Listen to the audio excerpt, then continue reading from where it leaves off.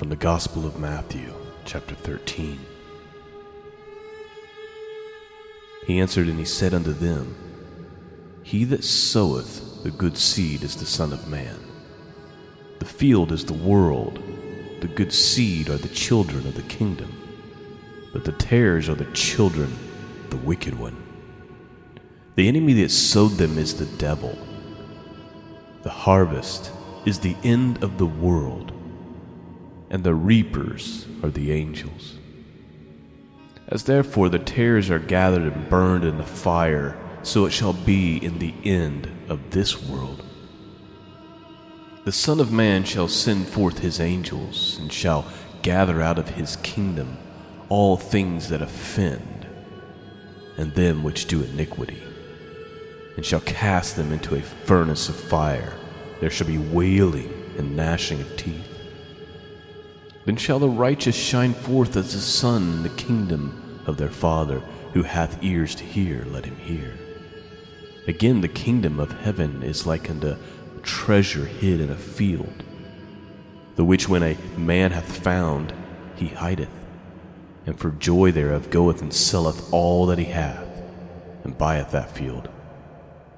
Again, the kingdom of heaven is like unto a merchantman seeking goodly pearls, who when he had found one pearl of great price went and sold all that he had and bought it. Again, the kingdom of heaven is like unto a net that was cast into the sea, and gathered every kind, which when it was full they drew to shore, and sat down and gathered the good into a vessel, but cast the bad away. So shall it be at the end of the world. The angels shall come forth, and sever the wicked from among the just, and shall cast them into a furnace of fire. There shall be wailing and gnashing of teeth. Jesus saith unto them, Have you understood all these things? They say unto him, Yes, Lord. Then he said unto them, Therefore every scribe which is instructed unto the kingdom of heaven is like unto a man that is a householder, which bringeth forth out of his treasures things new and old.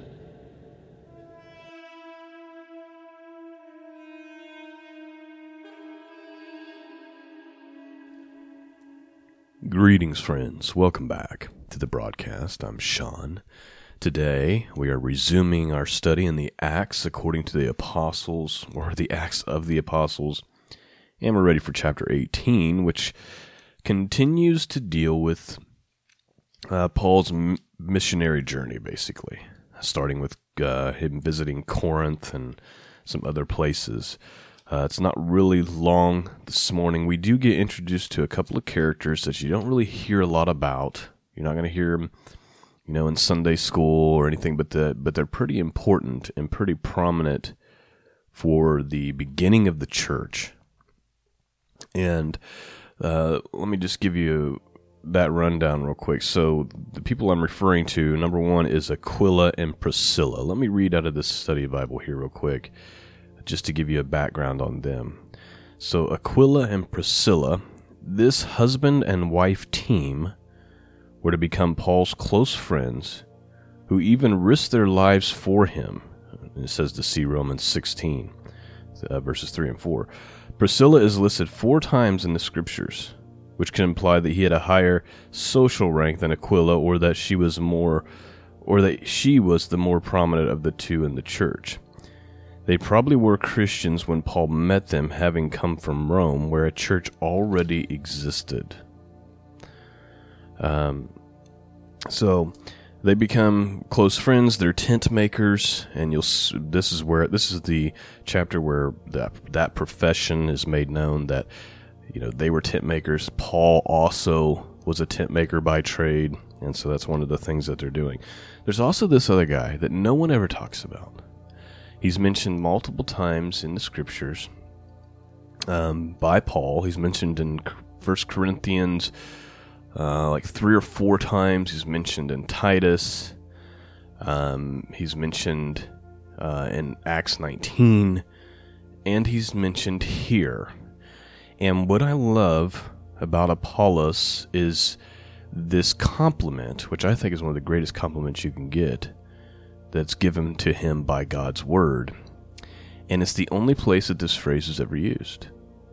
And it says that Apollos was mighty in the scriptures.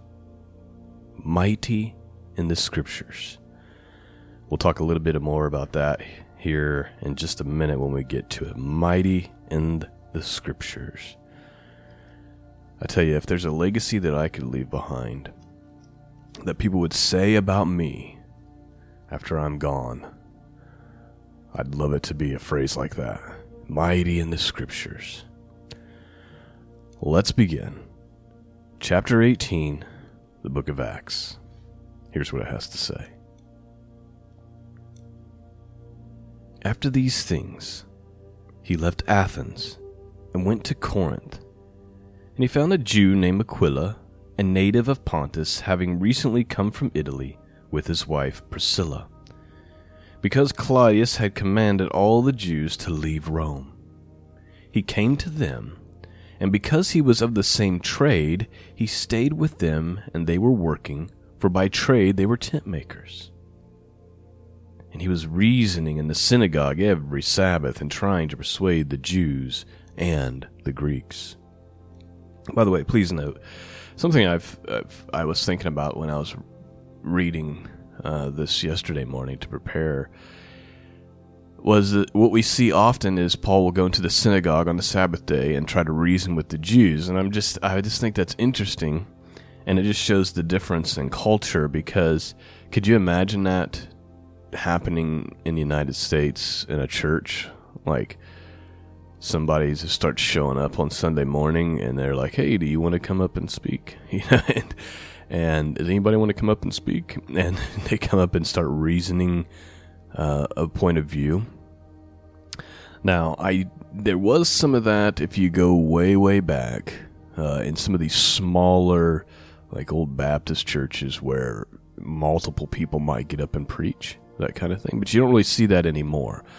Now everything's just already kind of laid out, right? We know there's going to be 30 minutes of worship, and then there's going to be 10 minutes of notes and things to talk, that they'll say is going on in the church, and then there'll be a 45-minute preaching or whatever. Everything's already kind of designed, whereas this just seems different to me. I don't know. He would be able to go in every Sabbath and have a platform to start arguing for Jesus. Verse 5, but when Silas and Timothy came down from Macedonia, Paul began devoting himself completely to the word, solemnly testifying to the Jews that Jesus was the Christ. So please note, that's kind of interesting also. So Silas and Timothy come down from Macedonia,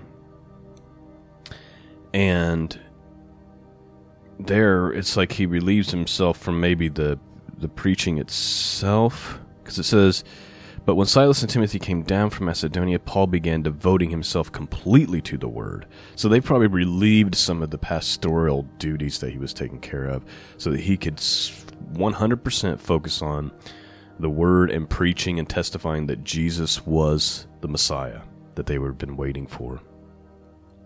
Verse 6, but when they resisted and blasphemed, he shook out his garments and said to them, your blood be on your own heads.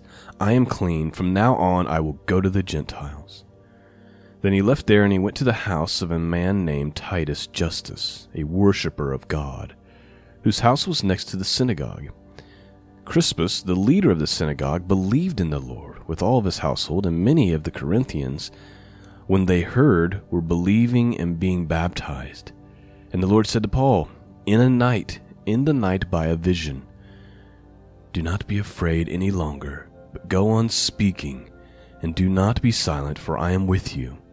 And no man will attack you in order to harm you, for I have many people in this city. So please note, the Lord actually appears to Paul, not the first time, but he appears to him in a vision of the night, which is usually when you have a night vision, what the Bible's talking about is you're having a vision while you sleep. And the Lord encourages him, hey, I've got a lot of people in this city. You don't need to have any fear that you're going to be physically harmed, which for Paul is a reasonable fear, seeing how he's already been beaten and stoned. And, Paul spent, many estimates believe that Paul spent about 25% of his ministry imprisoned. That's 1 out of every 4 days. That's hard to fathom. So it's understandable why he might be a little timid, right? But the Lord visits him in a night vision and says, there's no reason to be afraid. I have many people in the city. Verse 11, and he settled there 1 year and 6 months, teaching the word of God among them. So that's Paul's longest stay, third longest stay was there in Corinth. The only place he stayed longer would have been Ephesus and, of course, Rome. Verse 12, but while Gallio was proconsul of Achaia, the Jews with one accord rose up against Paul and brought him before the judgment seat, saying, this man persuades men to worship God contrary to the law. But when Paul was about to open his mouth, Gallio said to the Jews, if it were a matter of wrong or vicious crime, O Jews, it would be reasonable for me to put up with you. But if there are questions about words and names and your own law, look after it yourselves. I am unwilling to be a judge of these matters. And he drove them away from the judgment seat, and they all took hold of Sosthenes, the leader of the synagogue, and began beating him in front of the judgment seat. But Gallio was not concerned about any of these things. Verse 18, Paul, having remained many days longer, took leave of the brethren, and put out to sea for Syria. And with him were Priscilla and Aquila. In Cenchrea, and they had his hair cut, for he was keeping a vow. All right, please note. He was keeping a vow. It's likely talking about the Nazarene vow. So while he's in Corinth, for whatever that time period was, like over a year and 6 months, he probably had a vow, a Nazarene vow that he had taken, which is just like think of it like, it's like a commitment to the Lord, right? Like I'm gonna do this thing. It's to show God your gratitude. Maybe he's struggling in Corinth and it's a difficult time, so to show God his gratitude and his commitment to the mission, he takes a Nazarene vow to not cut his hair. Now, most of the time, Nazarene vows were not permanent. It was a temporary thing that you did for a season. But when we think about the Nazarene vow, we think of like Samson, right, who was a lifelong Nazarene. But that wasn't necessarily the common practice. So Paul, he had taken a vow, but then when they leave and they head to Syria, Priscilla and Aquila, they cut his hair. Verse 19, they came to Ephesus, and he left them there. Now himself entered the synagogue and reasoned with the Jews. And when they asked him to stay for a longer time, he did not consent, but taking leave of them, saying, I will return to you again if God wills. He set sail from Ephesus. And when he had landed in Caesarea, he went up and greeted the church and went down to Antioch. Verse 23, and having spent some time there, he left and he passed successively through the Galatian region of Phrygia, strengthening all the disciples. Verse 24, now a Jew named Apollos, an Alexandrian by birth, an eloquent man, came to Ephesus, and he was mighty in the Scriptures. This man had been instructed in the way of the Lord, and being fervent in spirit, he was speaking and teaching accurately the things concerning Jesus, being acquainted only with the baptism of John. And he began to speak out boldly in the synagogue. But when Priscilla and Aquila heard them, they took him aside and explained to him the way of God more accurately. And when he wanted to go across to Achaia, the brethren encouraged him and wrote to the disciples to welcome him, and when he had arrived, he greatly helped those who had believed through grace. For he powerfully refuted the Jews in public, demonstrating by the Scriptures that Jesus was the Christ. Now, that's actually the end of chapter 18, but I kind of want to just take a few minutes and talk about this Apollos guy. Mighty in the scriptures. So, he is well trained in the Old Testament. Front and back. Knows the prophecies. Knows the law. He would be very, very difficult to try to have a debate with, because you will pull out your your thoughts, your ideas, and your doctrines based on, sometimes it's based on human emotion, sometimes it's based on what you've been taught, what you've been told. But if you try to do that baloney with somebody who's very well versed in the scriptures, they will just start throwing spears at you, right? Just dart after dart after dart of what the Word of God actually says. So you can start having your little theological debate or your philosophical debate, but it's going to fall apart when you're dealing with somebody like this, who's mighty in the scriptures. This should be something that we all strive for. Strive to be mighty in the scriptures. So when people try to use the Word of God against us, to try to justify their own perversions, try to justify their own sinful behavior, try to justify whatever it is, we can go to the scripture and be like, boom, this is what it actually says. Not only that, but here's what it actually means. That scripture, that verse that you're using is out of context. Here's what that's actually talking about. Very difficult to debate with somebody like that, to debate with somebody who's mighty in the scriptures. As it says here, he wanted to go across to Achaia, and the brethren encouraged him and wrote to the disciples to welcome him. And when he arrived, he had greatly helped those who believed through grace, for he powerfully refuted the Jews in public, demonstrating by the scriptures that Jesus was the Christ. So he was going to the scriptures and saying, here's all the proof.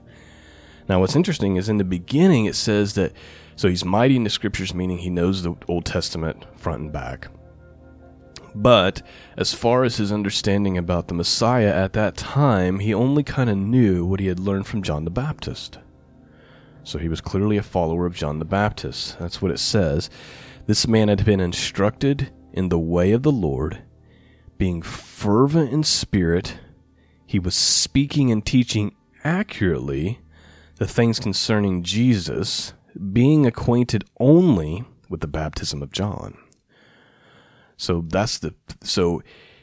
he's doing a great job, but he's missing a lot of pieces. And it says that Priscilla and Aquila, and so he was speaking boldly out in the synagogues, but when Priscilla and Aquila heard him, they took him aside and explained to him the way of God more accurately. So here's the flip side. Being mighty in the scriptures does not mean being arrogant. Notice that this is a guy who knows the scriptures probably better than anyone that he interacts with. And yet he's humble enough to listen to Priscilla and Aquila, who give him the gospel message in a more clear way to understand.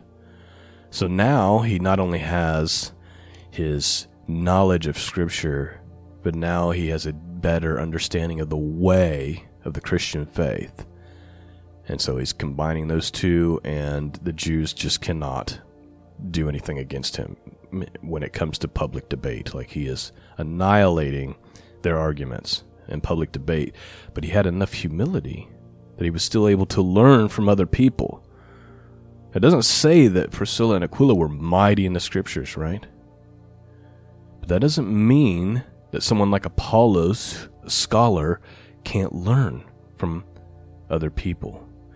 And so, if there's something to be gained or learned from Apollos here in these few short verses, it's that being mighty in the scriptures is extremely important if you want to win people for Christ and you want to overcome arguments. We're supposed to be prepared to explain the hope that we have, right? But most Christians, I hate to say it, are just so impotent when it comes to this. what I see when I interact with Christians is they'll say, well, the Bible says, but they can't go to the verse or the context of the verse, right? They just have these ideas of what is true. And a lot of times they believe things that aren't even in the Bible.